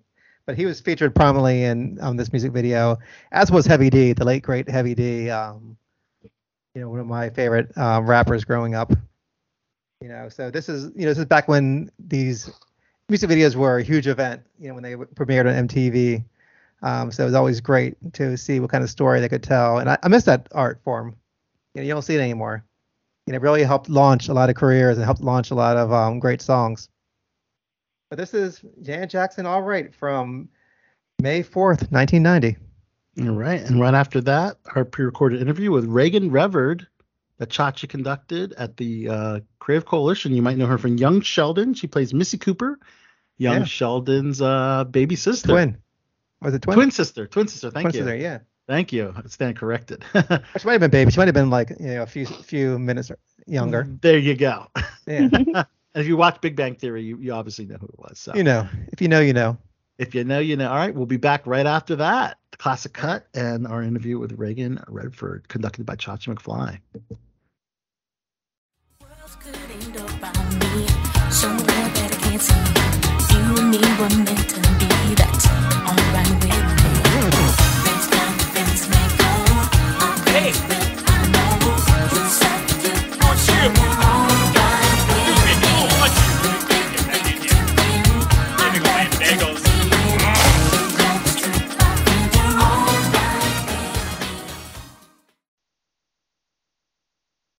Hey guys, we're here at Creative Coalition. Raegan Revord, you know her from Young Sheldon. Young Sheldon, Sheldon's twin sister. Yeah. Are you surprised how popular the show's become? I mean, it's hard to follow like a Big Bang Theory. It's hard to do like a prequel, and they did it so well. What do you think the secret is to that show? Family. Definitely. I mean, I've been saying this since the very beginning is, there's like it's a family show, and so you watch it with your family, and there's every character that there is, it's relatable. There's like someone that someone can relate to. That does not make sense at all. I'm trying. Yeah, it does. Yeah. But you can always relate to someone in the show, whether you're a kid in middle school or your grandparent. You have someone to relate to. Don't forget, was your character also on Big Bang Theory growing up?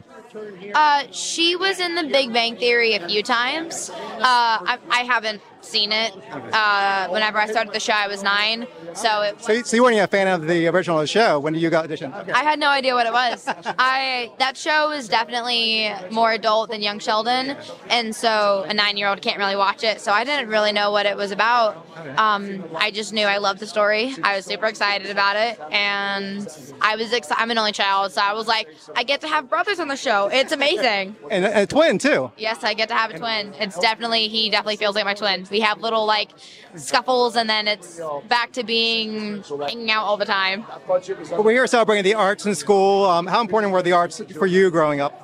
The arts have always been really important to me. My mom, she comes from a really small town in Tennessee, and she came from a low-income family with her parents were addicts, so not the best childhood, and she used arts as an escape, and that's how she kind of found like a safe place. And then whenever she had me, she like made sure that I was like consumed in the arts, and I'm so thankful for that. She took me to piano classes, singing, dancing, anything you could think of, libraries. I was there, and that definitely has impacted who I am now. I read, I'm writing a book, I'm an actor, yeah, and so What's the book going to be about? It's a rom-com. I'm in the middle of pitching it to publishing houses. Fingers crossed, we'll see how that goes. Yeah, but it's having it come to this where I'm, lobbying for funding for the arts. It definitely is such an important cause. Definitely is. And I've been having so much fun. The group I'm with, they're amazing. I look up to a bunch of them, all of them actually. They're such talented people, and it's been a lot of fun. What can we expect from your character next season? Missy, right? Yes. Okay, yes. I'm not sure about next season, but I'm assuming it kind of, we never know. Right, yeah. And so I'm assuming it kind of continues off of the end of the season, which is Missy, she's been rebelling a lot. And, teenager things. And so but then like in the finale, she has a really, sweet moment with George where she kind of apologizes and stuff. It's really sweet. I know fans will love it. I feel like they love Missy George stuff. And I love Lance, and I love working with him. He's amazing. Okay. I'm always like, can you write stuff with Lance and I? Because it's so much fun. It'll be chaos. Can you just let us know who you are? You're listening to Click on This Show? You're listening to Click on This Show. Just tell your name and where you're from. Okay. Hi, I'm Raegan Revord. I'm from Los Angeles, and click on this show. Thank you so much. That's right, and we're back. Wow. Janet Jackson. Yeah. All right. No, that's a Matthew McConaughey remix. That's a great song. Oh, yeah. That's a really good song. All right, let's go wrap up some television stuff. The trailer for The Walking Dead Dead City dropped recently. I gotta admit, it looks really, really exciting. Looks like Negan's going to confront someone from his past. I'm guessing a savior. And I guess the plot line loosely is that Herschel has been taken away, and Maggie goes to try to save him and recruits Negan to help because apparently Negan is very familiar with the person who has taken Herschel hostage. And again, this is a very different Walking Dead series than you're used to because this is going to be taking place in New York City. So it'll be a different setting than the Atlanta woods that you're used to seeing on The Walking Dead. And of course, that's an unlikely alliance. If you're a Walking Dead fan, you know that Negan killed Maggie's husband, Glenn, who, as you know, is Stephen Yeun in Beef, and yeah, but that was a long time ago, though. No, yeah, that's true. Do you think she should forgive Negan by now? Water under the bridge. Water under the bridge. No. Yeah, it is. Come on. I mean, you don't hold a grudge forever. It's you do it if you a baseball bat bashed his head in. You bashed her husband's head in, yet they're gonna join forces. It's I mean, to make an omelet, you gotta break some eggs. Friendship. Oh, was that a pun? But the trailer looks really awesome. And you know what? There was one of those running zombies. So now it's interesting because they started the running zombies in France, I believe, and that's where Daryl Dixon is headed for his spinoff. But in The Walking Dead, you never saw running zombies. So now we're gonna see these. Apparently, which seems to be a running zombie that we saw in that trailer. No, so we saw the smart zombies, though, right? We started seeing zombies that that The could smart- like open doors and stuff, and We like saw them climbing fences. climbing fences. Yeah. Yes, we saw them. Does these actually run? But I didn't see them run, so that's a different variant. Yeah, Allie, you had a comment. So are they evolving? That's the thing. They've evolved. So it's interesting. I think the showrunner Angela Kang explained that we saw the zombies or the walkers that used to turn doorknobs, and then they'd been dormant for a while. So Angela Kang explained that those type of walkers are still canon. They've been dormant and they just started to slowly return. Was her explanation. Yeah, well, she's a good bullshitter. It's a good bullshit because it was a completely different showrunner. That's yeah. Season 1 showrunner was different than the season 2, and he decided not to have the smart zombies.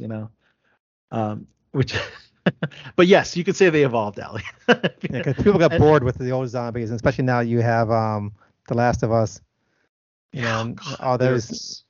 Yeah. Those infected puts those Walking Dead zombies to shame. They sure do. Yes, especially that. What was that one? What's it called? You watch both shows shows here? James, you watch both shows, Walking Dead and Last of Us, to compare? I actually gave up on The Walking Dead after the Negan Glenn scene. You did? Oh, really? I gave up on it. I was so mad. I gave up after they killed Carl. Well, actually, I had missed like a few episodes. I was going to catch up, and then they killed Carl, and I was pissed. And so I was like, fuck you, I'm done. So were you not happy that, were you very distraught that Negan killed Glenn? Is that why you stopped watching, James? Well, I think it was because they kind of, you thought they killed Glenn before, and then they brought him back. You're like, oh, he's okay. And then they just kill him. I'm like, wait, why was you even teasing us in the first place? Oh, I knew he was still alive at that point. Oh, I in just the hate comics, the dumpster. The dumpster. Yeah, I knew he was still alive. I just didn't like how alive. they. Yeah, I didn't like how they made you think though. Because they never showed his body. Like when, I was like, oh, he's still alive, because I knew he was. Because I was already planning for his death. Because in the comics, I was like, he's gonna die. Right. You have read the Negan, comics. so, I didn't know anything about this happening. You're there's already quite a few prepared. things that I called and was like, because I remember back when what's her face had to shoot the crap, I can't remember any other names, like shoot her in the back of the head. Oh the little girl. Oh, the flowers. Lizzie and Yeah, the flower. Yeah. Look at the flowers. Yeah. That was very disturbing because I don't like it when they kill children. No, I hate that. But I knew it was coming, and the person I was like, oh, that's gonna happen in the next episode. And they're like, how the fuck did you know that? I was like, it's a parallel to the. It was like. It's been so long, but it is pretty horrible. I mean, I know there's there's no redemption for that young girl character once she killed her sister. There's definitely no redemption, so but at the same time, yeah. Yeah, I hate when kids get killed. Man, I'm so glad they didn't kill Judith at least. Yeah. Because she dies in the Oh my comics. God. In the comic, really? In the comic, she dies. In the comic, she does. But yeah, there's quite a It's dark. you're gonna get that reunion. But Carl is such a huge character. You're gonna get. But Judith kind of took over. You'll get the reunion in Rick and Michonne that you want to see, Allie. So maybe you'll want to tune into that so you get your complete stuff. I might watch that show too because I do like Rick and Michonne. I love Rick and Okay. Michonne. Yeah. Oh, I was so excited when they got together because I was waiting for it. Okay. I don't know. I stuck through Walking Dead. I know Chachi, you stuck through it too. I still, they had a couple bad seasons. It was hard. They had a couple bad seasons after the Glenn and After the Abraham third season? but then they picked up and with the Whisper arc and got good. So Yeah, I think cutting off Scott Gimple was a good move because he was just he's still chief content creator, and as you know, Fear the Walking Dead, they just dropped their first episode of their final season. They're going on season 8 right now. Oh wow! And it was good to bring Madison back. So I haven't watched the episode yet, but check it out on AMC. Over on Hulu, if you're a fan of The Bear, they just dropped the season 2 trailer. Our buddy Vince Eisenson, Vinnie Mac, loves The Bear. I never got into it. I don't know. It just didn't. It's about an Italian beef restaurant. I mean, how entertaining can a show that takes place? Did the bear do cocaine? If it doesn't, I don't care. In the bear? Oh, the bear, right. Yeah. It's a different kind of bear. Oh, okay. That's disappointing. That's the kind of bear I want to watch, Shachi. You Right, got that yeah. damn right. The bear's got to do cocaine. That's all there is to it. An Italian bear doing. You missed Dungeons and Dragons on Among Thieves like I did in the theaters. It's going to be dropping on Paramount Plus this week. I think today. I don't have Paramount Plus. Yes, it's May 16th, right? Yes. Yeah. May 16th, so we get to watch it. I'm excited to watch it. I heard nothing but good things. Yeah, I enjoyed it. I want to see it so the theater, bad. Shachi? Okay, Yeah. good. So I that movie eluded me, but I am glad to finally be able to check it out on Paramount. So It's I better will be than watching. expected. Yes. Better than expected. I love Chris Pine too. Oh, Pine, Sophia Lillis. Has some funny humor in it. Oh, good. I'm so glad. Now I got to borrow somebody's password. I got one, I think. Peacock news. Kaylee Cuoco and Chris Messina have a new series on Peacock called Based on a True Story, which is the title. It spoofs the culture's fascination with true crime, which, Al, you've done a lot of true crime stuff, right? Spinning a dark comedic thriller about a realtor. There you go, James. That's you. A former tennis star and a plumber as they capitalize on murders in their area. That's interesting. Take a tennis star, plumber. And we're walking. Who's in that? Who's in it? So the cast includes Kaylee Cuoco from Big Bang Theory and the voice of Harley Quinn on the Harley Quinn series on HBO, and Chris Messina. So we also have Tom Bateman, Priscilla Quintana, Liana Liberto, Natalia Dyer from Stranger Things, which is pretty exciting. Alex Alomar, Akpavone, Annabelle Dexter-Jones, and Lee Jun Lee. Like, rounds up the cast. So yeah, that should be pretty cool. Interesting. This is an interesting segue when I put these two together. So The Bachelor on ABC, they're, speaking of reality television, is going for the Golden Bachelor this time, featuring an older suitor looking for a second chance of love.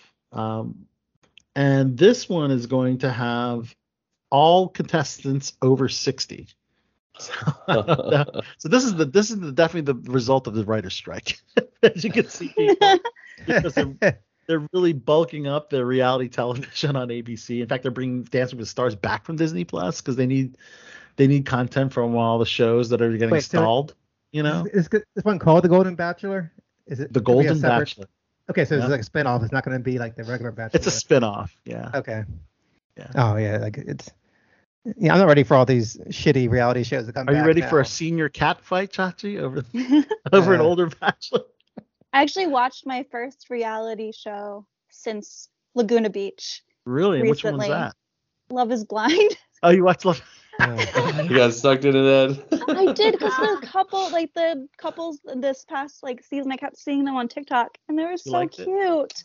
And I actually really liked this season. But yeah, because I'm not a reality person.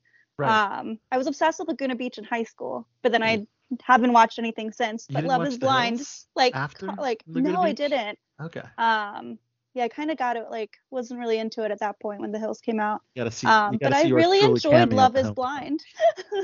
Love is Blind. Now, I mean, I actually really enjoyed it this season. I know people that like it, but I mean, I don't feel like it's my kind of show. But speaking of seniors, I can't believe that Martha Stewart is on the cover of Sports Illustrated swimsuit cover. She looks good. You can't believe it. James said she looks good. She does. You saw it, right?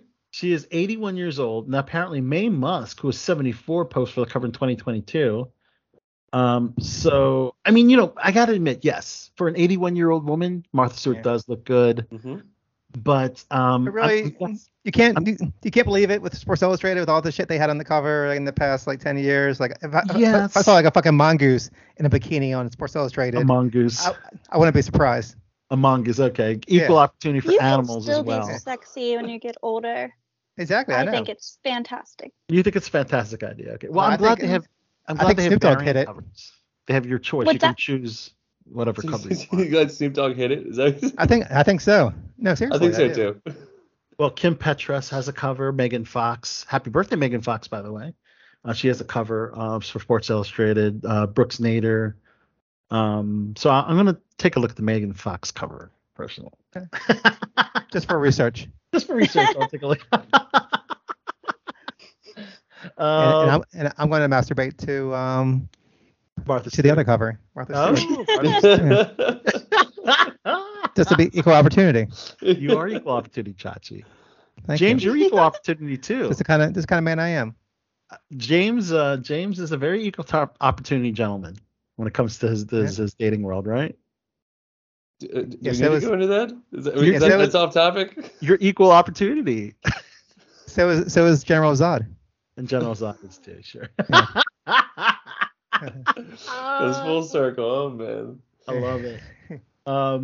So myself and James Malone are members of Screen Actors Guild. The SAG Awards new date has been announced for February 24th, 2024, and I'm happy it's back at the Shrine Auditorium for next year, because last year they didn't open the tickets for SAG members because it's a smaller venue, probably because of COVID.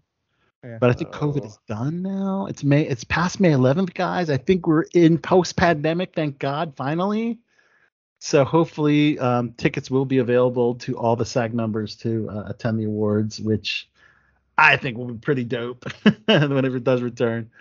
But one award show that's not returning is the Peabody Awards. So apparently, due to the writer's strike, they're not going to go forward with that award show. And it's affected several award shows because you need writers for award shows, even though you think there's no writers involved. There are writers. You would think that, yeah. You would think, right?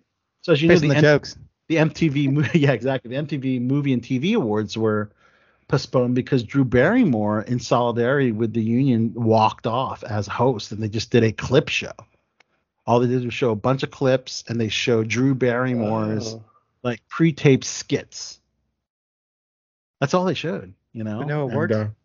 Yeah. No awards though. They didn't give out any awards. They gave out their awards, but it was like clips. Okay. They had like the winners receiving their awards via satellite or via wherever location they were located. You know. Okay. Yeah. So gotta keep that integrity with the MTV Movie Awards. Yeah, exactly. That's you don't want to. But the writer's strike has affected a bunch of shows. We mentioned a few of them already, like the late night shows, but some scripted shows as well. Abbott Elementary, for the third season, they closed their writer's room. The Walking Dead spin-off shows are done as far as Dead City and Summit's already written out, and that's in production now. That's the Rick and Michonne story. So, but they're not going to go forward on their next spin-off, which is the Daryl Dixon one yet. American Dad and Family Guy, that's been affected. Andor season 2 has been affected. This is surprising because season 2 has already started filming in the UK. So they ceased all non-writing producing functions. So despite it already being written, they're still going to stall the production, which I think is interesting for that show. Blade, the movie Blade with Mahershala Ali, that's been shut down. That movie's cursed. Yeah, seriously. It's been shut down several times. You know? As Chachi, you mentioned Cobra Kai. They closed its writer's room for season 6. Good Omens for season 2 with David Tennant and Martin. Another one of your favorites, Allie. David Tennant is in Good Omens. I love that show. You love that show? Nice. I have to check it out. I'm a fan of Neil Gaiman. I like The Sandman. Sandman was good. Jeopardy. Does Jeopardy need a writer? They write the questions. An answer. Oh yeah, that's true. But that's been affected by the writer's strike. Well, it's more like Mayim Bialik is stepping away due to the fact WGA writers typically worked on the show, but apparently Ken Jennings is filling in for her, so maybe it's just her personal decision because the show is still going on. It's a game show, and game shows they're immune from the writers leaving, I guess. They don't really do monologues for game shows, right? Yeah. And the Rings of Power. So apparently that show will move forward with production on the second season among the strike, but they won't be using the services of 2 of their executive producers who are not going to be working while the strike is going on. That's J.D. Payne and Patrick McKay. And as you mentioned, Chachi, Stranger Things, they will not move forward until an agreement between WGA and AMPTP is reached. Damn, those kids are going to be like, 36 by the time this thing films. Yeah, you know what I mean? Like. And then Yellow Jackets, another favorite show. I think you'd like this Yellow Jackets show, Chachi, if you haven't given it. Think so?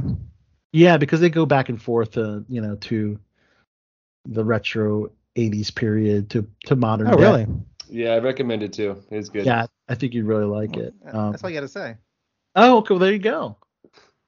And it's very intriguing because they go back and forth in time, and you see the younger characters when they're trapped on that mountain, after the plane crash, and then they fast forward to the aftermath for those the survivors in the future. Yeah, but you really can't get to feel the 80s on a mountain, right? I think the mountains are kind of the same as they were back in the 80s. They in the beginning, I guess they go. I think they go back and forth between their time and there's because it's a high school period where they're women's soccer team, and they go back and forth. I think. Oh, it sounds good too. But they'll be at the school and stuff in the 80s. Yeah, they'll be in school. Okay. All right. Wait. It's the 90s. 90s. Thank you. The 90s. You son of a bitch. See that? You're trying to. I don't want you watching. They're like, Al, screw me over. What? You son of a bitch. Sachi, I'm sorry. No, I enjoy the 90s too. Like 90s, I think are like honorary 80s. Yeah. All right. Okay. I think it's the last great decade. The last. The 90s. So let's talk a little bit. That was about my childhood. I know. Aw. So let's talk a little bit about what Tom Hanks said on a recent podcast about AI and deep fakes. First of all, like, what podcast is getting Tom Hanks on there? What the hell? We are slacking. Seriously, like, Howard Stern, what is this? Not on ours. Should I even plug the podcast?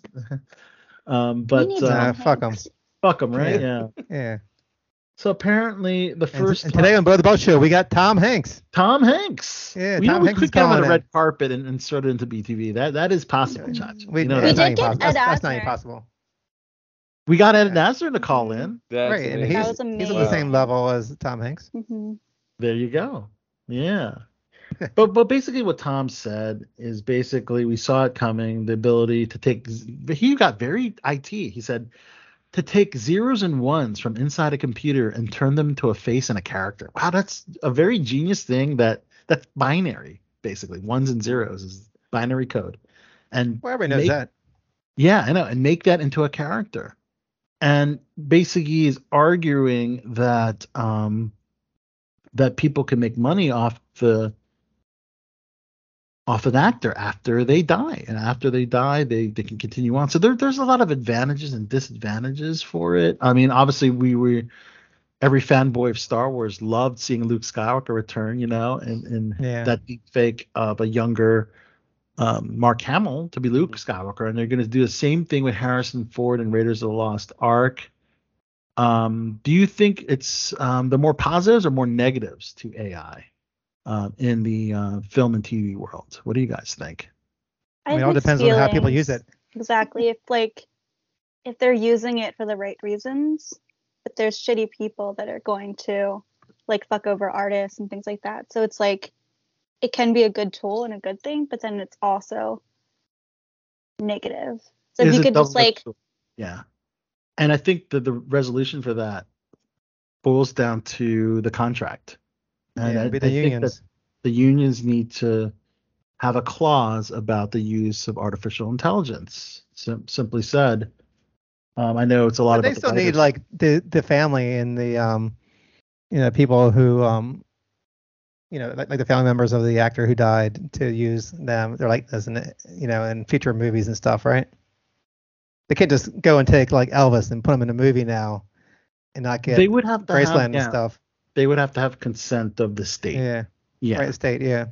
And I would hope that the state would benefit from their likeness, and if it's in the contract that they would be paid, like Tom Hanks, or let's name an actor that passed away, like Ray Liotta, for instance. If they wanted to use him again, pay him for what he made in his last film, or what his average rate was for any time that his image is used, and send that to the family of Ray Liotta. They need to make some contracts in place for that. But I think but it's kind of weird. Like if you do like a James Dean movie and like it comes out and it sucks, then that kind of like taint his legacy. Oh wow. Even though it's not, really him doing it, but it's incredible. But then you could do stuff like you could make it like a Goonies Part 2 and have them still be kids. And that's the thing. Do a whole movie with that. Once technology gets to be good enough where you can just do a whole entire movie with it's just so crazy. Computer then animation it's like, and stuff. It's gonna get to a point where like there'll be like deep fakes where it's like, well, this person did this or this celebrity did this, and it's like, it's real. Yeah, it's gonna be real messy. It's kind of scary. Yeah, it's only gonna get better. Yeah, that's right now, like it's gotten insane, but there's still like sort of tells when it's AI. Especially like photos, like if you look at their hands. Yeah. The hands is something that the sometimes hands get are like 6 fingers. Have you seen 6 fingers? It's so weird. It's so creepy. But it's crazy. So a lot of those tools, those apps, you can just literally I want to see Margot Robbie in lingerie on top of that's another like creepy thing is like being able to like to do you it can just say that. Yeah, but I saw a really good Margot Robbie one. Margot Robbie as Invisible Woman, Fantastic Four. There were some really cool AI photos. So they just took her image and then put her in the Sue Storm of Fantastic Four, because she is rumored to play Fantastic Four's. But this stuff is gonna take a lot of jobs. Like even even marketing, like the graphic designers that we're talking about, like they're going to be a lot less of those. They're going to be a lot less people in marketing, with this whole chat GPT going on. Like, you can write a whole blog article, just with some crazy. prompts. I started I feel like ChatGPT can be a great tool. Like I've been using it for like homeschooling to be able, like I suck at like when I had my review, like I suck at putting like words together and like writing things. Like I suck at it. So I'm like, I typed in ChatGPT what we did, and then ChatGPT like wrote up a thing of what we did, but made it sound coherent and professional. So I'm like, I made lesson plans, like give me a lesson plan on such and such. So it can be a great tool, but then it can also be like, taken, like it's crazy what it can come up with. Yeah, somebody did a whole Joe Rogan so many podcast. Pros and cons. With this AI, a whole Joe Rogan podcast. So it's like that kind of stuff. Like you can get people to say like fucked up stuff, and then people are going to believe it. Because people believe anything, and then it ends up being a deep fake voice, right? So there's a lot of moral lines that may be crossed by using AI. Plus, James, do you have a thought on AI taking over? You were a little little soak in. I don't like it at all. It scares me. It scares you. but the big thing is it's like it's going to take away probably many jobs, especially for how much better it'll get over time. Worries the hell out of me. Yeah. And I've seen like AI, like, because it it has to pull from something. So I've seen like artists and creators basically like see their work getting manipulated from it using people using AI and essentially like stealing their art and their like. Well, which is awful. At the end of the day, AI is created by human beings, so the humans can set limitations on such. But human beings are greedy, though. So yeah, that's the thing. Yeah. So this is an interesting topic. Yeah, I was curious on how everyone thought about that. Yeah. Check out all the self-checkouts at these stores where you hardly see any cashiers, like human cashiers anymore. And everybody's doing all the old self-checkouts because now they're forced to. If there's a cashier, there's like one or two, and then like the line's super long because they only have a couple of them. So then you're kind of forced to corral into the self-checkout because it's faster. But then it's hire less people. I just don't prefer going to the cashier. Even McDonald's, you can't even find a cashier at McDonald's anymore. I know. Oh yeah, I went into a McDonald's the kiosk, for like right? the first time, and I was like, "This is so bizarre." Like it's like like you just have this kiosk that you type in. I know. Let me tell you, the crazy. McDonald's restaurants, their whole soul is gone now. You ever I go know. into a McDonald's when we restaurant? were It's so kids, depressing. Like, Is we it? had Ronald McDonald. Like, it was like, if you look up Did they photos cancel Ronald of my McDonald? childhood. Yeah. No, yeah. but they made it all like. Didn't No, like. Ronald's gone because once those started having those clowns like attacking people in parking garages and it came out and all kind of stuff, people started getting creeped out by clowns. No. So now you really can't find a McDonald's anymore. They took all the before they like playground's gone. renovated all of them. Yeah. You could still see Ronald McDonald, but Yeah. but no, they made it like it's all just It's boring. like a prison. It looks like a prison inside there now. Wow. It's like real like sterile and like get the kiosk there and it's like real small Trying to be inside. fancy. Yeah, they want you to just get in and out. They don't want you to hang out there. Interesting. Yeah. It's amazing. It's crazy how things have changed, guys. All right. But as we wrap up tonight's show, just a couple more things. Dolph Lundgren. Now, I thought this was really sad news, but it's actually positive news. He was at first was told he only had 2 to 3 years to live. This was 8 years ago. Now, I didn't read the entire article when I sent it to you, Chachi, but it really was saying that he actually listened to his second doctor. And because he listened to a second doctor and received an alternate treatment where they treated it for the mutation of the cancer cells, he was able to remove a lot of the cancer, and now all he has left is some of the scarring from the tumors being removed, and that's all that's left. Wow, that's awesome. Wow, that's amazing. Because initially he was only told 8 years ago he had 2 to 3 months to live. So luckily, jeez, wow. Yeah. So always That's get a crazy. second opinion. Yes. Yeah. always get a second opinion. It's always great to hear And- somebody beat cancer. Oh, for sure. Yeah. So I mean, I don't think he's out of the woods 100% just yet because he still has to take these medications and he's still trying to shrink what's left of the tumors. Is what I'm reading here. So, and it's crazy how the media will take something crazy because Jamie Foxx, one news article said that the family's preparing for the worst, but that's absolutely not true. According to Jamie Foxx's daughter, he said that he has been out of the hospital for weeks and he played pickleball. Whatever the heck. Wow. What? I saw that. Yeah. He said that sad to see how the media runs wild. She thanks fans for their support. And they had an announcement about a new music game show called We Are Family, which has been with the series. And they didn't even disclose what the medical emergency or issue was with Jamie Foxx. It just sounded, he was in the hospital for weeks, but his last post on May 3rd posted a message on Instagram that read, "Appreciate all the love, feeling blessed." And for his Beat Shazam show, Nick Cannon stepped in. He had to have someone watch the 12 kids, but he stepped in, Many kids he's got now. I know. And well wishes go out to superstar Billy Graham, but it's looking really dire because his wife, despite the doctors advising his wife to remove life support, Valerie Coleman, his wife, said no and said that he's a fighter and his will is strong even if his body isn't. So she's still hoping, despite the small chance that that he's still on life support. So of course, superstar Billy Graham, former WWE champion, legend in the ring, Hall of Famer, who's known for his matches against Bruno Sammartino and Bob Backlund. Of course, we have some rest in pieces as we do at the end of the show. Anne Heche finally laid to rest 9 months after she died at the age of 53. They had a ceremony as she was buried at the Hollywood Forever Cemetery, her cremated remains, that is.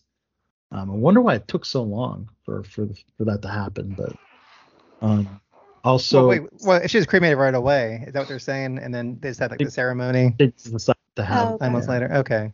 Gotcha. 8 months later, exactly. I think her body was just sitting there somewhere like in a freezer or something. Yeah, right? that's what I was thinking. Yeah. At 8 months? Yeah. That's better not be open casted for that one. Lisa Montel, Hollywood starlet from the 50s and 60s, died due to heart problems. Best known for the sci-fi feature World Without End with Dean Martin and the musical comedy 10,000 bedrooms. She was a babe back in the 50s for sure. And actress Jacqueline Zeman, who was Bobby Spencer on General Hospital for more than 40 years, died at the age of 70 after a battle with cancer. And of course, with death, we celebrate those. Another trip around the sun, celebrating her birthday today. We already mentioned Janet Jackson, right? Yep, 57. Yeah. And the opening promo of the show was Kari Payton from The Walking Dead. Happy birthday, Kari Payton. He's 51. But some other people celebrated birthdays. Danny Trejo. Wow. He's 79. Can you believe that? 79. Danny Trejo. Pierce Brosnan. Still going strong. Yeah. Yes. 007 is 70. Holy smokes. Wow. Deborah Winger is 68. Actress Mare Winningham is 64 from Dope Sick, and many other great. She was in St. Elmo's Fire, Chachi. She's an 80s. You're right. Yeah. And yes, we already mentioned Janet Jackson's 57. David Boreanaz of Bones and Buffy the Vampire Slayer is 54. Former Fox News anchor Tucker Carlson's 54. 54, wow. Yeah. Tracy Gold from Growing Pains is also 54. Yeah.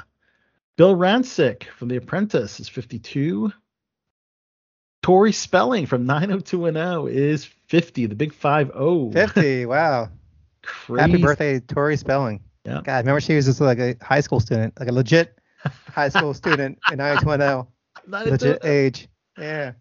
Melanie Linsky from 2.5 Men and Yellow Jackets. She is 46 today. Great actress. Also in Last of Us, Chachi. She was the leader of that group. Oh, yeah. Who was people criticized as being someone made a comment that she looks like she hasn't been in the apocalypse because she's very healthy. There's a nice way of saying that she's curvy. Okay. Yeah. And put together, they were like taking her apart. She doesn't look like she was in the apocalypse or whatever. But, well, you never know what some of the more privileged people in the apocalypse had at their disposal. They might have had, some snacks. Let's just say that they didn't show on the show. And the beautiful Megan Fox is 37. So that's birthday. 37. Wow. Yeah, man, Megan Fox, who recently split with Machine Gun Kelly. And we got Brian Austin Green. Maybe she should go work. Be back to the father of her kids. I mean, I'm not going to give her advice, but who knows, right? Or us, either or. I'll have to ask for permission. You wouldn't be asking. Crazy. Can't believe it. Well, you know what? We do have a major milestone for one of BTB's own. We should acknowledge on the air. That's right. Sabrina Taylor Smith is engaged. Our beloved co-host for many years. She's been a part of BTB 2.0 and 3.0. 2.0 at WNBC Studios and here on the BTB at home version. And we wish on all of our Christmas shows. Yes. We wish Sabby and Dustin the best, and we're happy for them. Congrats. Yeah, so happy engagement.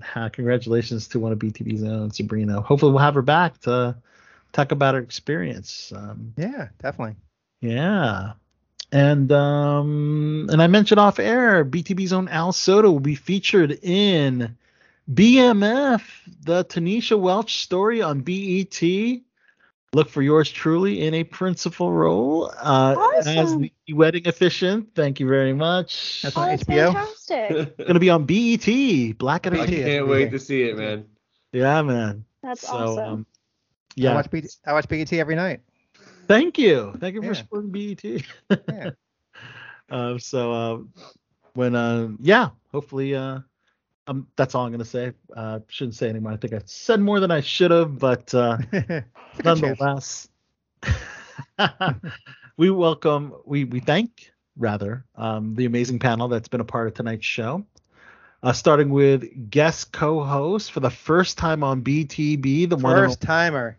Yes, who did a fantastic Yeah. job, James Games. It was a pleasure to be on the show, man. Thank you so much. I hope to be on it again if you let me. Yeah. You did a great job, James. We'd love to have you back. One more time, plug your podcast, please, James. Yes, so my podcast is the Sleepy Gamers Podcast. You can listen to it on Spotify and Apple, and follow us on Instagram just at Sleepy Gamers Podcast. And now you're Sleepy James now, right? No, I'm James Games. No. No, Sleepy as in it's late at night. Oh, true, yeah. we usually don't run the podcast this late. No one else does, trust me. It's late night for us, yeah. No, this is early for us. This is early for us. Yeah, I'm doing a better job. Early, okay. It is early.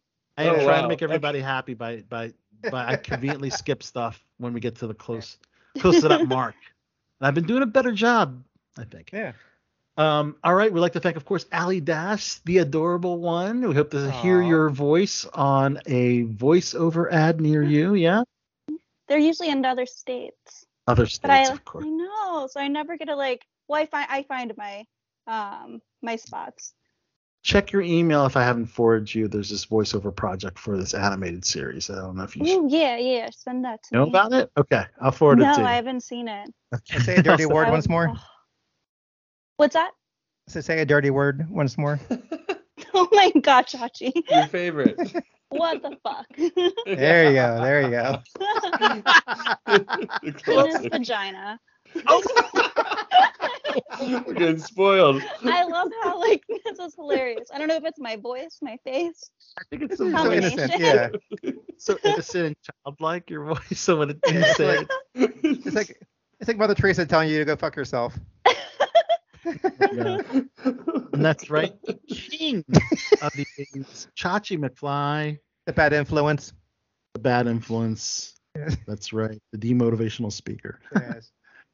And I'm Al, Celebrity Soto. That's right. It's AAPI month, people.